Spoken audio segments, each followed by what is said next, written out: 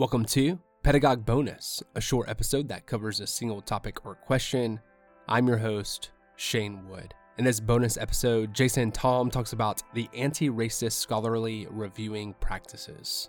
Dr. Jason Tom is a faculty member in the Technical Communication and Rhetoric program in the Department of English at Texas Tech University. He is interested in design thinking practices in technical and professional communication. He teaches courses in user experience research, information design, instructional design, and digital rhetorics. He currently serves as an associate editor for IEEE Transactions on Professional Communication and book review editor for Composition Studies. He is also vice president of the Council for Programs in Technical and Scientific Communication. He can be reached at jason.tom, that's THAM, at ttu.edu. Jason, thanks so much for joining us. I was hoping to give you some space and time to talk about the anti-racist scholarly reviewing practices you contributed to. There are a lot of scholars and teachers who contributed to this project. What were its origins? And can you talk about the heuristic guide and how you hope this work gets taken up by reviewers in the field? Sure. And thank you for giving us the space. I want to say this is a coalition and it's a collective work. I'm thankful to be invited to contribute to it, but I really want to give credit to the scholars who initiated this project, especially with Cagle and Lauren Cagle and MROs, Rebecca Walton, Miriam Williams.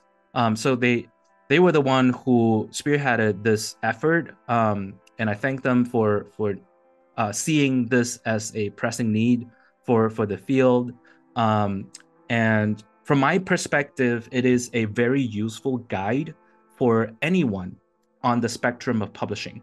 So whether you're an author or an editor or a publisher, I think this can benefit all of us who are thinking through how we provide feedback that is non-racist, anti-racist, and that also the whole workflow and process of publishing to not marginalize or minoritize any particular community of scholars. Transparency, I think, simply here just means, communicate right frequently and always with your authors or even reviewers, right?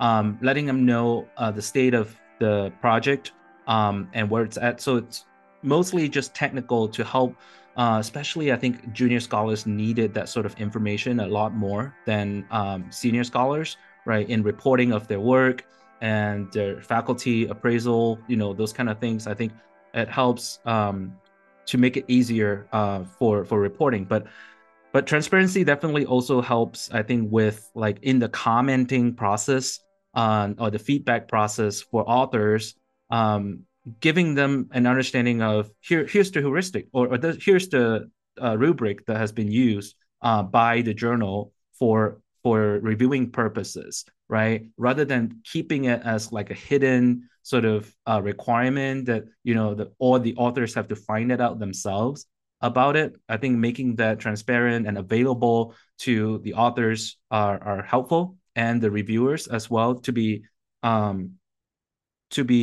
trained to provide feedback that are constructive and targeted, and it's not just assuming of somebody's linguistic background or somebody's racial ethnic background, right? So you want to keep the work as the work, and not any sort of assumption about either part of the party. And that's my perspective on it. I think the heuristic is really open-ended as well in some ways to be interpreted by its users. And some editorial boards already do really well in like ensuring transparency, providing timely and useful feedback.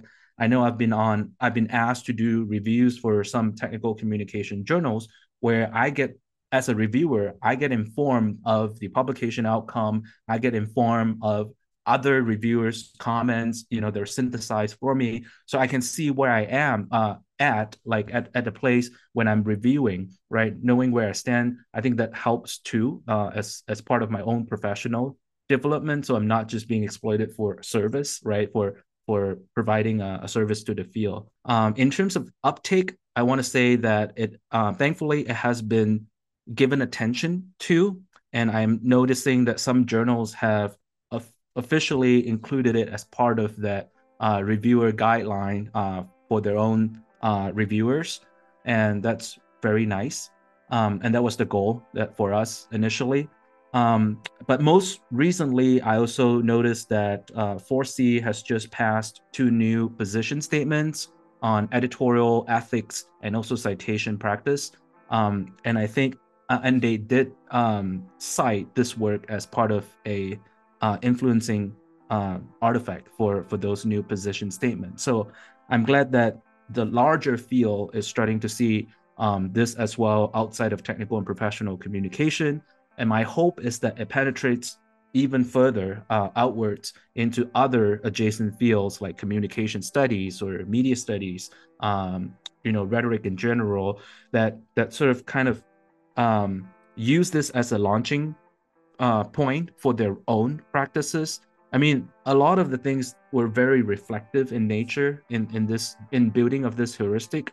I think it needs to be a living document. It needs to be evolving to kind of to recognize some of the outlier practices that we have not given attention to in the current version of the heuristic.